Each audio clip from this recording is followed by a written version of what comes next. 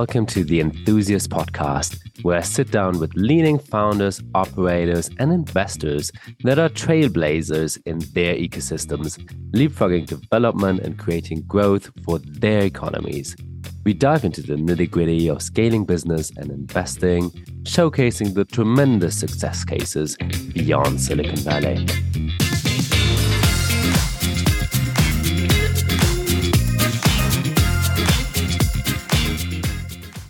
Hi, this is Pat from The Enthusiast. We've got a fantastic episode in store for you with Axel Christensen, Managing Director and Chief Investment Strategist for Latin America and Iberia at leading asset manager Blackrock. We dive into the macro environment, its implications for venture, emerging markets, what this risk-on environment truly means for how we make our asset allocations and how fund managers are making decisions. Really so much to unpack here in terms of the macro component of investing that is an exogenous variable to many operators, but crucial to keep in mind when you make your investment decisions. Now, without further ado, directly onto the episode. And remember, you can follow The Enthusiast wherever you're getting your podcast. Make sure to check out our newsletter on LinkedIn or Substack. And if you like the work we're doing, we would appreciate certainly if you could drop us a rating wherever you're listening to your podcast. Now, directly onto the show.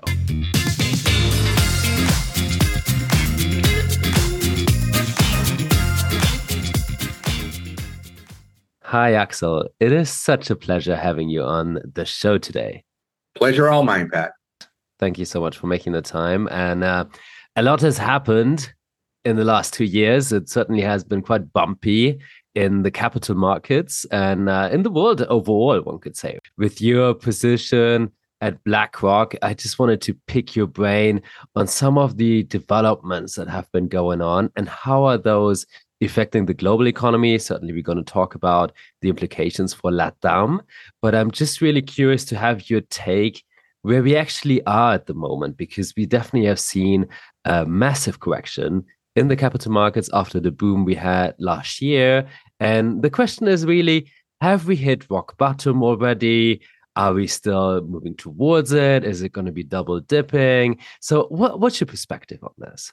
Well, Pat, I think the short way to put it, we think at Blackrock, we're in a transition. We're leaving behind what some academics have called the era of great moderation, which, pretty much went through the late 80s until recently, probably until just before the pandemic hit the globe. And we're still finding out a new regime that has yet to find the name, perhaps, and probably more important in terms of investment, Pat. We think that this new regime calls for a new playbook, or perhaps more than one playbook. A lot of things that made sense in the past, like reversion to the mean, or buying bonds when things were looking ugly, or the famous buying the dip, might not make the same sense going forward because global conditions have changed. So we have yet to find the name, but certainly the new era that we think is starting to become kind of more clear is presenting us with a lot more uncertainty, a lot more volatility, but also a lot more opportunity, because volatility is kind of the evil twin of opportunity, or a much more higher degree of dispersion of result. That means that choosing winners and avoiding losers is becoming so much more important in terms of investments. And I know that kind of sounds like timing markets.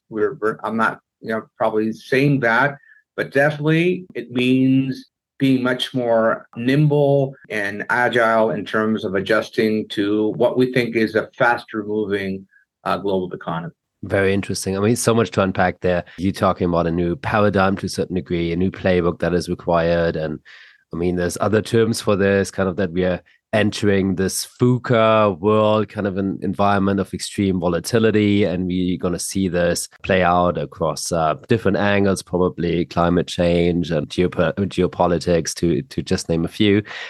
What is that new playbook? Like, you were saying that one has to be a lot more flexible, adjusting, but how does that work in practice? And how do asset allocators confront this new reality? Well, first of all, acknowledge what I might have mentioned just now, that what worked in the past might not work as expected in the future. So, say, for instance, kind of the basic relationship between equities and bonds. Kind of the cornerstone of a lot of investors' philosophy is go for growth, and growth is majorly found in equities, right? And so your typical kind of benchmark portfolio for a lot of investors was 60% equity, because you wanted to have more kind of exposure to growth. And then you had the bond exposure. And bonds were typically there in a portfolio for two reasons. One, because they provide income. So a lot of investors need income because, they're paying for stuff. But more importantly, bonds were the ballast, the anchor of security. And if we look at what happened this year, Pat, that didn't work out. Actually, at certain points, if you look at global fixed income benchmark indices, they actually were underperforming. They were doing worse than equity. So that traditional relationship between equities and bonds is something that a new playbook has to kind of rediscover. And probably important for our conversation, that also means that for mainstream investors, not like the more sophisticated ones like a pension fund or an endowment, but for the common Joe or Jill investor, the third category of alternatives starts to get much more relevant, because that's where you're going to be able to find a lot of things that bonds and specifically were bringing to the table.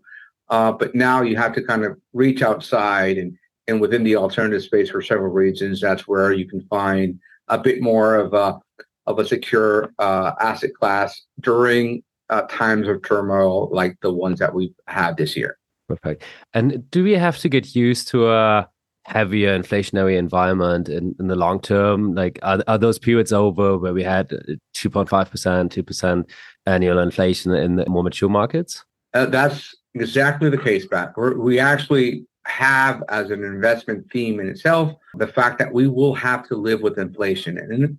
And that's important at so many levels. That means as consumers, inflation becomes an increasingly important element. If you look at recent retail trends, people are much more sensitive to prices than they have in the past.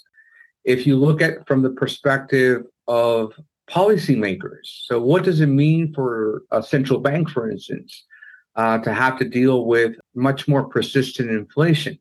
Over the last couple of decades, central banks and their policy has been built around targeting inflation rates. And a lot of those targets were quite low, 2% in the US, 3 to 4% in some Latin American central banks, which I know a little bit more about. Perhaps this new playbook, this new regime calls for revisiting those targets and understanding that the trade-off between controlling inflation and allowing for economic activity to find its path is going to be much more of a dilemma. It's going to be a much more tense relationship, and then obviously as an investor, unless you lived in 2 or 3 countries in the world where inflation was really a problem, for most investors it was not really a big deal. I mean, if I were to approach you, Pat, and try to convince you, have this great investment strategy that focuses on, defending your investment portfolio from inflation. If I approached you, say, 2 or 3 years ago with that approach, that, you would found me crazy. I mean, why would I care about inflation? So many papers and magazine covers literally calling for the death of inflation. And suddenly inflation is back. And not only for, your emerging market audience, Pat, where it really never went away. It was kind of always somewhat in the background. But think about someone hearing us from the US or from some parts of Europe, say Germany. You literally had a whole generation that has had zero experience in terms of dealing with what inflation means and the effects it has on our day-to-day living, but also on the way we want to invest. Absolutely. And you're mentioning already the effects play out quite differently across economies. And you've got the developed markets and then the emerging economies. I'm wondering what's your take on emerging economies and how they are maneuvering through this environment, right? There has been some interesting news coverage on central banks in LATAM, for instance, being very much proactive. There was a big article in The Economist the other day about the Chilean central bank. And unfortunately, inflation didn't really go down yet, right? But that might have different factors. But what's your take overall around this, and how is this new environment affecting emerging economies overall? Well, it's been key, Pat. If you think about how central banks in overall emerging markets, but most certainly in Latin America, they were very quick to react to inflation. They were quite aggressive about it. So take Brazil, for instance. Rates in Brazil at the beginning of last year were at 2%. That was a historically low level. Right now, they're just below 14%. That's a big change in less than 2 years. Okay. Now, what's important is that, if we look at other inflation cycles, and more importantly, what central banks do about it, typically when the US central bank, the Federal Reserve, started to react, meaning increasing rates to higher inflation, that meant that Latin America was doomed to go through a crisis, or overall emerging markets were really going to have a hard time, but not this time. Among other things, I think a combination of being much earlier, so to the extent that when the Fed started to increase rates were already high in most of these emerging economies, but also because they learned from some of the mistakes in the past. So flexible exchange rate regimes, a higher degree of reserves, much more developed local capital markets. So that has meant that actually, if I look at some of the currencies that typically, really take the beating when you have a rate cycle in the U.S., currencies like the Brazilian real or the Mexican peso have actually withstood quite well, a lot better than supposedly safe haven type of currencies, say the euro or the British pound or even the yen. So that speaks to that, they've really, I guess, have been able to leverage their closer experience to inflation and acted accordingly. And as a result of that, I'm not saying that they won't suffer some pain because of the global economic slowdown. Definitely that will affect, and you're starting to see that show up in some of the forecasted growth numbers for the region or overall emerging markets for that matter. But definitely they've withstood this in a lot better shape than what these cycles would have been in the past. Yeah, absolutely.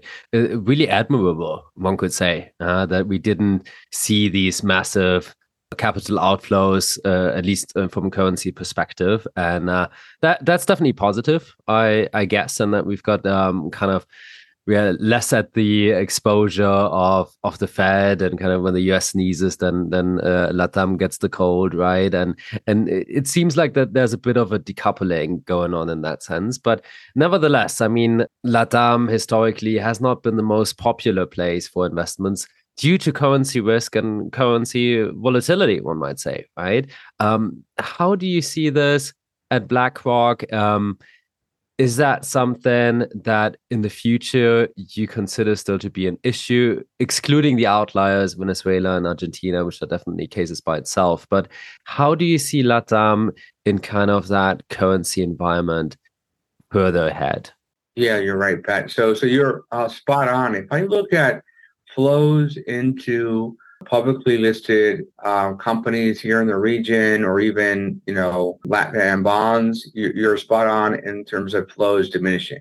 But actually, if you look at things from a different perspective, if I include different ways to invest in the region, So it might be through infrastructure projects or, direct investment rather than through financial markets done by companies or by investors in private vehicles. Or if I look at startups, if I look at companies that are coming into markets with new, business type of models or disruptive type of approaches, that many of them are not getting funded at the local market level. Some of them are going directly, say, to the U.S. or to Europe to fund that growth. Those companies are actually, or the overall ecosystem in the region has actually seen quite a significant, level of growth over the last year. I think what is going on is that actually Latin America has attracted a lot of interest and actually money, because of things going on, but not through the traditional channels. So it's been, again, through private vehicles or direct investments.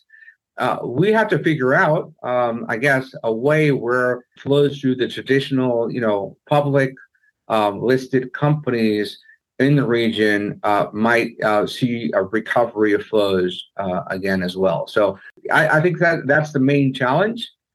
So more people in the region can get access to them. But I think that the overall growth, if you include these other channels I mentioned, has actually been quite good for the region in the recent past. Fantastic. Yeah, there's definitely still a lot of work to be done and so much more potential to be leveraged.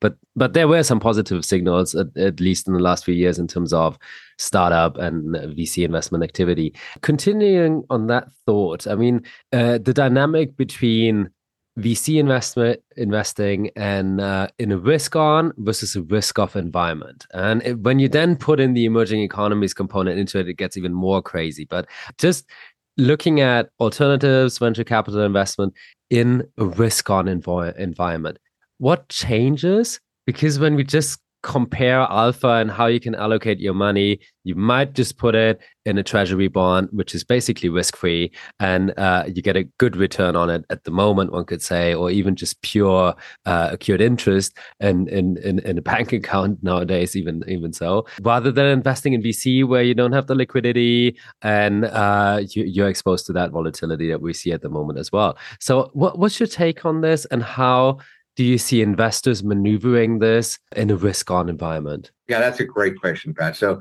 what we've seen is actually alternatives have stood up in this environment because there's several reasons, but let me go through some of the more important ones.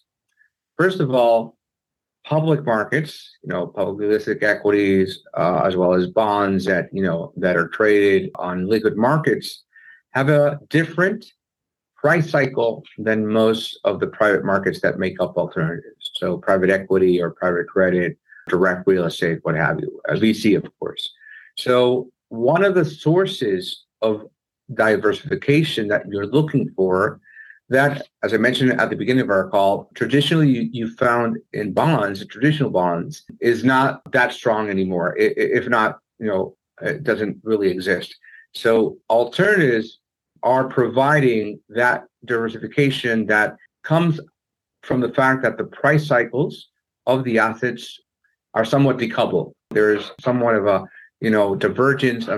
They're not parallel universes. They are communicated, but there is a delay for instance, for the corrections that we've seen this year in public markets to eventually find their way into private market prices. And that delay or that decoupling is something that adds to your diversification. But then on top of that, if we are looking for other things that we want to include in terms of an investment strategy, so think about a couple, like one, further diversification. So you will get to increase the universe of eligible investments when you include private markets, be it because you're including sectors that might not be available in public markets in a given country or region. So Latin America is a good example of that.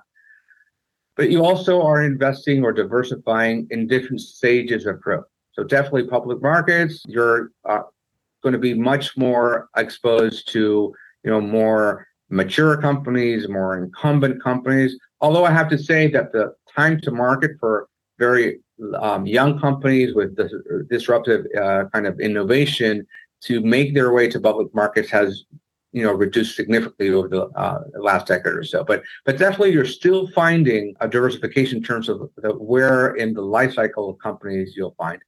And then finally, within the alternative space, and I come back to this idea that inflation is here to stay, there are certain types of alternatives that actually have a better capacity, that they're more flexible, they're more adaptable, they're more resilient at the end of the day to deal within an environment where inflation is more persistent. So maybe VC is not necessarily that example, but definitely, say, real estate, for instance, where the whole business model allows for price adjustment, or infrastructure, where you are investing, say, in toll roads or in other type of businesses where the cash flows are contractually or by regulation allowed to adjust for any type of inflation going forward. So alternatives overall are providing some of the missing parts, if you will, in terms of diversification, in terms of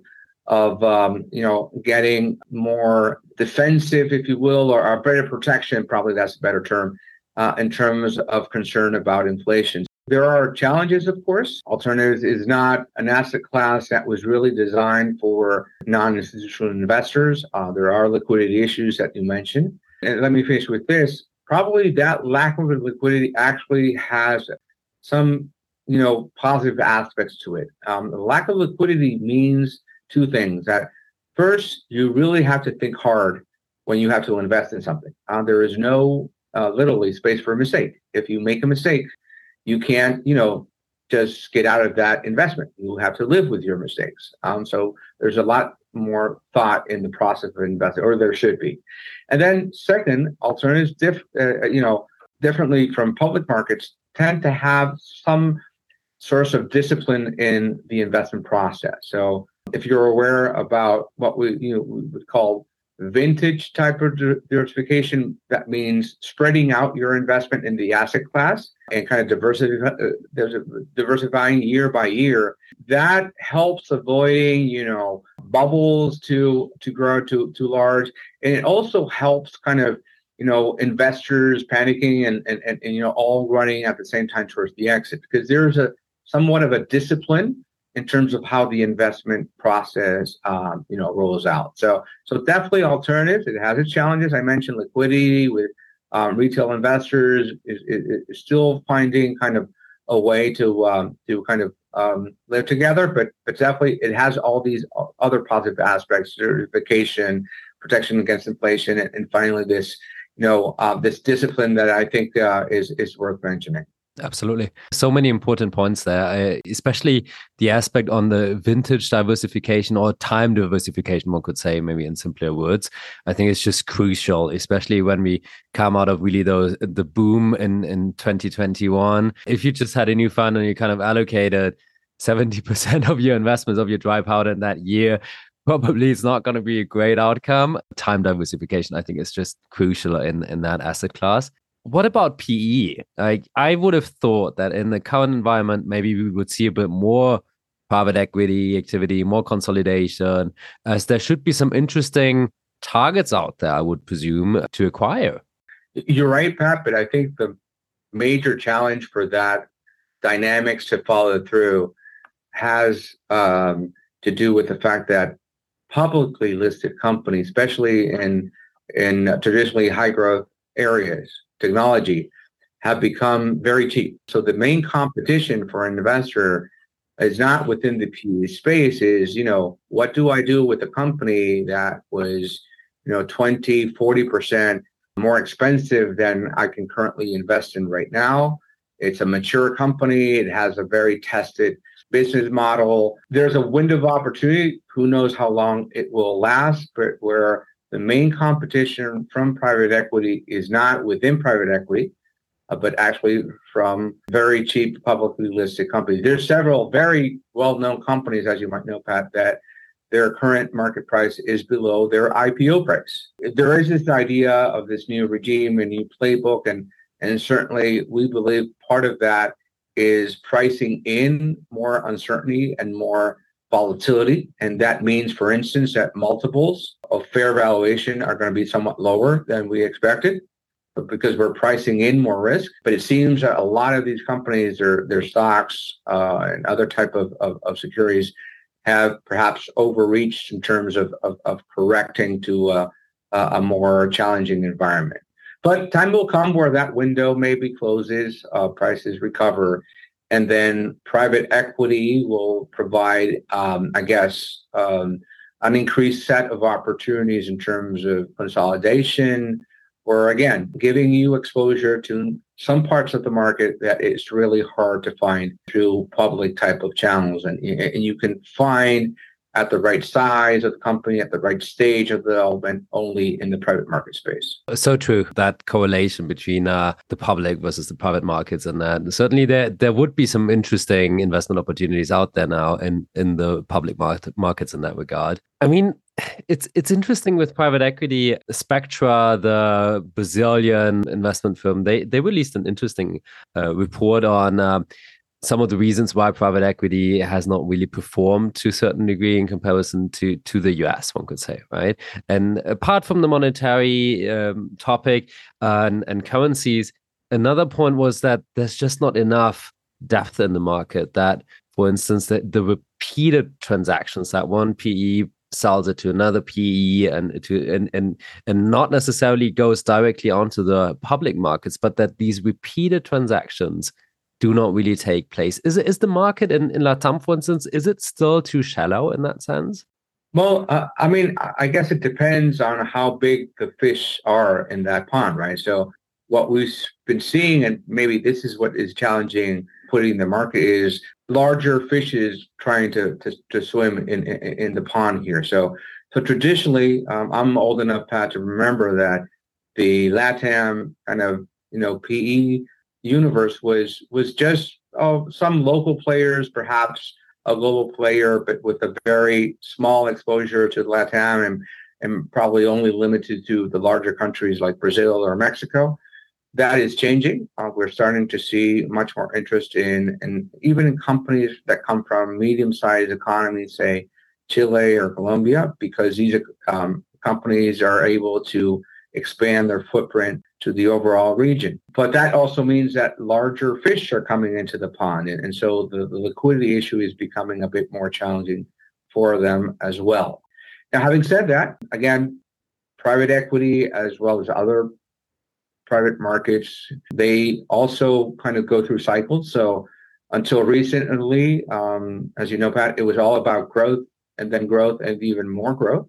Now, suddenly, because of what's been going on in terms of public market prices, because of the appetite to continue to put money to work in the space, suddenly the investors are discovering the importance of being profitable, of having positive EBITDA, or the opportunities of a much more financially sustainable growth going forward, and not exclusively about growth. So those changes in terms of the emphasis are also having an impact on perhaps some companies that were looking great in terms of growth a year ago, maybe have changed places with companies that were growing more slowly, but have a much more solid model in terms of cash flow generation. And definitely the appetite from investors towards positive cash flow growth has changed significantly in a very short time span, I must say. So many great points there. And I wanted to make a more philosophical question, kind of one of those big questions. And if you could change some parts of the financial infrastructure in emerging economies, and where you feel like those are some of the ingredients on the laundry list to really get them to catch up, to converge to the more mature markets, what would that be? There's a lot of ways to answer that question. So many things to mention, Pat. But if I have to just boil it one to one, I would think about allowing regulation to open more towards competition. I think about the financial sector, for instance. And I understand that regulation has to be concerned about, financial stability. The health of the banking system is very important. It's a source of funding all the way from housing to, corporates and what have you. So it's important that it have some degree of regulation that ensures it works properly. But at the same time, you have to strike a balance so newcomers are able to find ways to grow and to challenge the incumbents and to kind of move things again to kind of offer a better service, a better product, or probably both. And again, going back to the financial system, if you look at what has happened with the fintech landscape in the region, it's been very, very important in terms of, for instance, moving the needle of financial inclusion, of more competition in terms of product offering. But that only happens, Pat, if there is enough space in terms of regulation for these newcomers or these innovative companies to come in. So if I had a magic wand and if I could change just one thing, is kind of find that a perfect balance between enough regulation to have a safe kind of environment, but open enough to allow for change, for innovation, for progress, I would say, in so many areas to happen. That's such an important point. And unfortunately, fintech in LATAM is definitely still booming. Many very exciting cases, and I know you play a part in that as well, which is just fantastic to see. And Santander and Chile just announced that they invested in Destacame. So there's some cross-pollination from the legacy players maybe towards the fintechs, and open banking standards being improved, and maybe having a bit more of a competitive environment. And that's definitely fruitful and necessary for a financial market in the region that maybe is not really up to its potential, and is maybe a laggard in what we see globally, one could say. Yeah, that's right. Definitely, there's a lot of room for improvement. Now, having said that, Pat, in emerging markets overall, and Latin America is no exception, the fact that a lot of these things are rather new allows some of these disruptors to really enter the markets, in a very kind of aggressive in a good way, and make the changes happen. Sometimes in developed markets, there's so much inertia. There's so much, legacy technology that coming in with a disruptive type of proposal is a lot more difficult. Again, and sorry about kind of overusing of the fintech sector, but think about how fintech has allowed people that were literally not part of their local financial system or infrastructure. They didn't have a bank account. They didn't have access to credit. And suddenly, because technology makes things more simple, they're able to allow financial services to come into their lives to make things easier. Maybe set up a business where someone can just Venmo them a payment rather than sending cash or something very difficult to do. Leverage on open banking platforms to suddenly kind of connect businesses that were probably there, but very much in a very informal setting. Suddenly, they're starting not only to be connected, governments, eventually can start collecting taxes from them. They can get more formal in terms of how they hire workers. So a lot of this is helping bring areas of the region into a better environment, I think. So definitely, yes, you're right. There is a gap compared to a lot of developed markets in so many ways, but the impact you're having when you're able even to, only partially close that gap is so significant that I guess it's worth highlighting, that even recognizing that there is still a significant difference that has to be closed between these two parts of the world. Totally couldn't agree more with you. And this is also kind of a passion project of mine, and we had many times the topic of financial inclusion on the podcast, and leapfrogging different stages of development there. We can just take advantage of that open space. We had some really great conversations with Monica Brandengel from Krona, Arjuna Costa from Flourish. If you just compare, and that's also why I'm so bullish on LATAM or emerging economies in general, in Germany, for instance. Like N26 is great. Is it going to change the realities of the average German that already has a bank account? Probably not. Neon, Creditas, or Nubank, or some of the other players, Fintual in Chile, this certainly is a game changer for the population there. And that's to me just the beauty of business and entrepreneurship that comes to light in emerging markets. Absolutely right. They're bringing in people that until recently were left out. And if anything, we've seen a lot of evidence of social unrest in the region over the past year or so, and a lot of that is, I guess, frustration from people that want to be part of. They want to be included. They want to be able to use an account or being able to set up a business and they want to be part of. They're not want to kind of cut things up or destroy anything. They just want to be included in what's going on in the opportunities of growth and having a better future. Before we moved into the quickfire round, I mean, there's one topic which we've excluded till now, but there's been some noise in the crypto world, and I wanted to have your perspective on not only FTX, but kind of in general, how you see the crypto space evolving.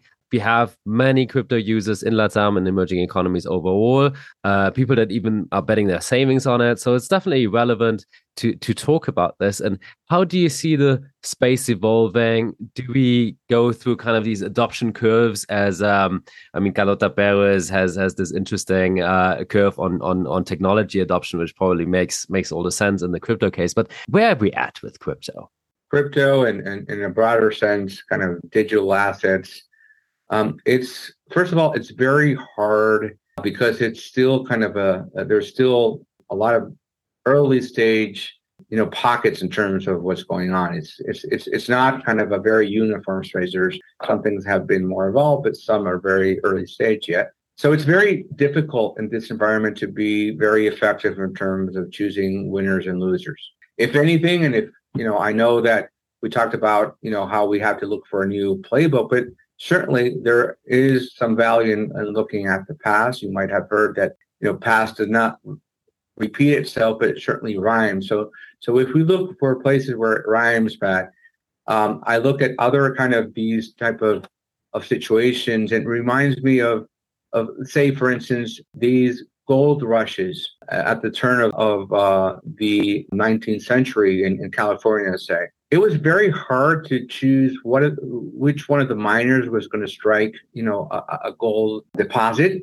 Now, if you put your money with the people that sold the axes and the shovels, that's where you made a lot of serious money. So from an investment point of view, because of this still lack of clarity of who the winners and losers are in terms of a specific crypto or a platform, there are, we think, interesting opportunities at the early stage in kind of the infrastructure providers. So I guess, not just myself, but my firm has had a lot of focus on understanding how this infrastructure builds up.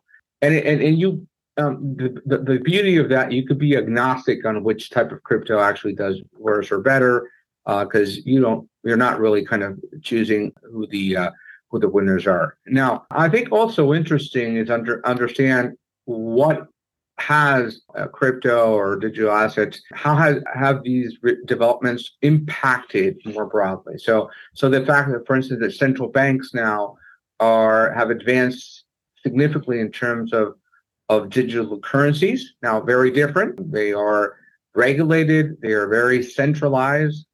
A lot of the interest and attractiveness of crypto is precisely because they're very decentralized. But I guess what has happened recently kind of remembers us the necessity to strike a balance. I mentioned it in terms of the finance sector. You have to have enough regulation for people to find it safe to invest, for people to know what's going on, to avoid the tremendous asymmetries of information, but not too much to kill creativity and innovation. So again, it's easier to say than to really do it. But I would say at this point, crypto has done enough to start moving central banks in a direction in terms of making a lot of aspects, again, not all of them, that people are looking for in terms of making it more easier for people to transact, to be more efficient. Maybe we will get that from kind of the usual suspects, perhaps, but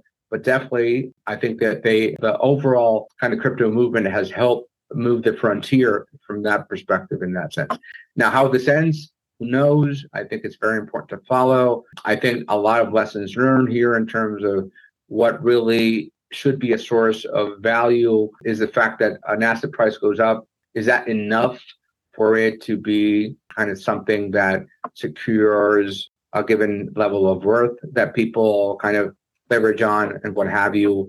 I guess an important lesson yet again, and definitely this is something that rhymes every time, Pat, is leverage, and how cautious you have to be about how leverage can really, kill you on the way down when things are not looking great. But I guess we're still the match. We're having this conversation around the World Cup, so I think that the match is over, and we've seen a lot of some of the World Cup matches, the final result be quite different from the score at the mid-time. So we'll have to see. Fantastic analogy with the World Cup and the gold rush. And we certainly is still a match that continues to be played, and we got to see what the outcome is there. But as you were saying, already many learnings. Definitely, we have to strike the right balance between encouraging innovation and finding the right degree of regulation that we need in that space. That's certainly true. Before we close, there's 3 questions I'm asking everyone on the podcast in a quick fire round. Would you be ready for those 3 questions? Let's go for it, Pat. Perfect. So first one is, who's an entrepreneur you admire and why? Oh, that's a good one. I'm going to go for a classic here, Pat. I'm going to go for I don't know if anyone mentioned Thomas Edison before, in terms of certainly the impact that Mr. Edison had. And I know a lot of people actually say that he just stole other people's ideas and made them commercial, but definitely Edison made a significant change. And he was thinking, he was not a one-hit wonder. He was definitely someone who was very involved. Oh, that's definitely a perfect match. Huh? Absolutely. So second one, what's the best piece of advice you've ever received and would like to pass on to others? I guess my first job, I've been involved in investments pretty much for 30 years almost, Pat. And my first boss told me that the difference between being too early in terms of an investment and being plain wrong can be very, very subtle. But you have to understand it and live with it. If you can live with being early, and eventually that's where you will probably make the major kind of home runs. But when you take those type of decisions, Pat, you have to deal with the uncertainty of maybe you're making just a mistake. So I guess that was very important in terms of understanding that it's not clear. Probably the best investment you'll make in your life is something that if you look at how and what was going on when you made it, you probably might have not made it, that decision today with more information. Very insightful advice for sure. And last but not least, what are 3 key words that describe a successful business? Persistence, solution, and then finally execution. There are definitely 3 key words that are crucial to the success of any business.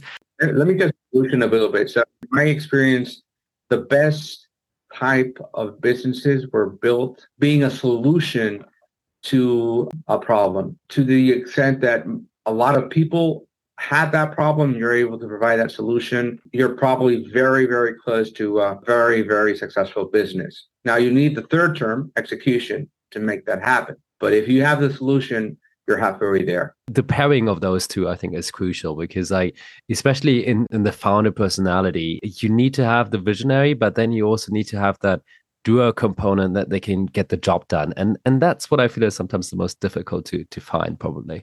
Is there anything else you would like to share with the audience before we close? No, it's been a pleasure, Pat. I think we went through a lot of the different themes. Hopefully your audience finds this interesting. Certainly conversation with you was very insightful for me. So thank you very much for the invitation. And